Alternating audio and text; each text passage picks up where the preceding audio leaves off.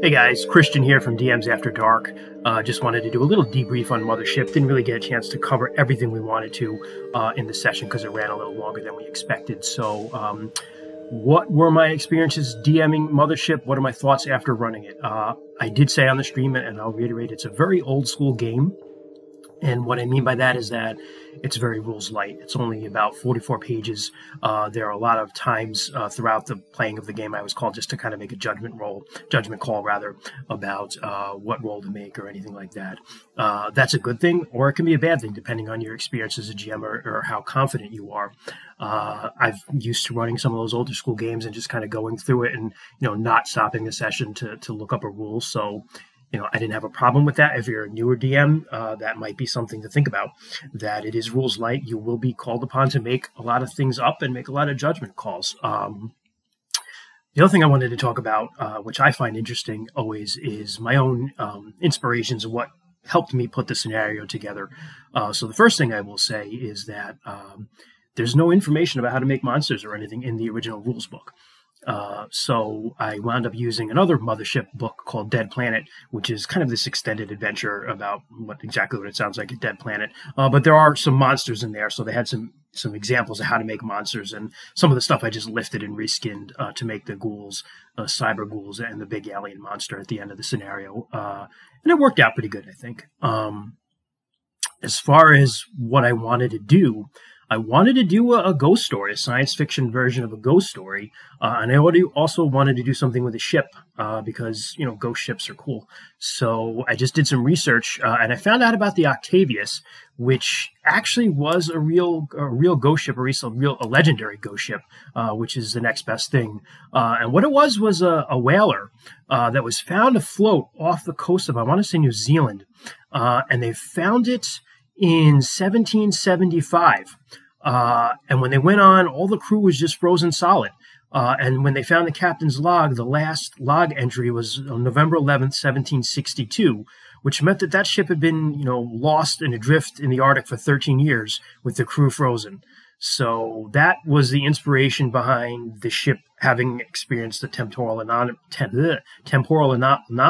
Yeah, I can speak. The temporal anomaly when it jumped through hyperspace and being shot back in time.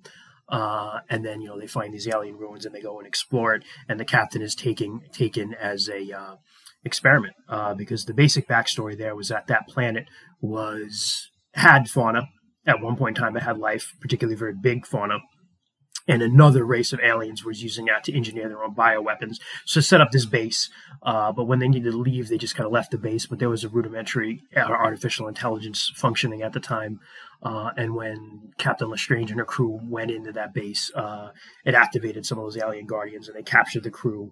Some of them were experimented to make weapons. And she was the one who was the test subject who was kind of taken apart piece by piece. And, they kept her skin alive, but apart from her, and her, she was a brain in a jar. And originally, the idea behind the hook for the scenario was that the crew and the players would be a salvage crew going out to look for the lost ship hired by Ipsis Mining Corporation. But what wound up happening was when we did character creation, we had Sarah and Jess wanted to play scientists. So I just said, hey, listen, why don't we just turn this into a science expedition going out there? And it worked out just as well. So that was my inspiration behind the scenario. Again, as far as running it, this game system itself runs very easily. You will have to make judgment calls when you play it. If you don't feel you have the experience to do that, I would encourage you to try anyway because you have to learn somehow. And here's a trick of DMing your friends who know the difference anyway. So just go with it because there were some mistakes I made. And going back and watching that episode, particularly, I probably should have called for panic attacks a couple times when they saw the monster and things like that. But you know what? I got caught up in the moment. I forgot.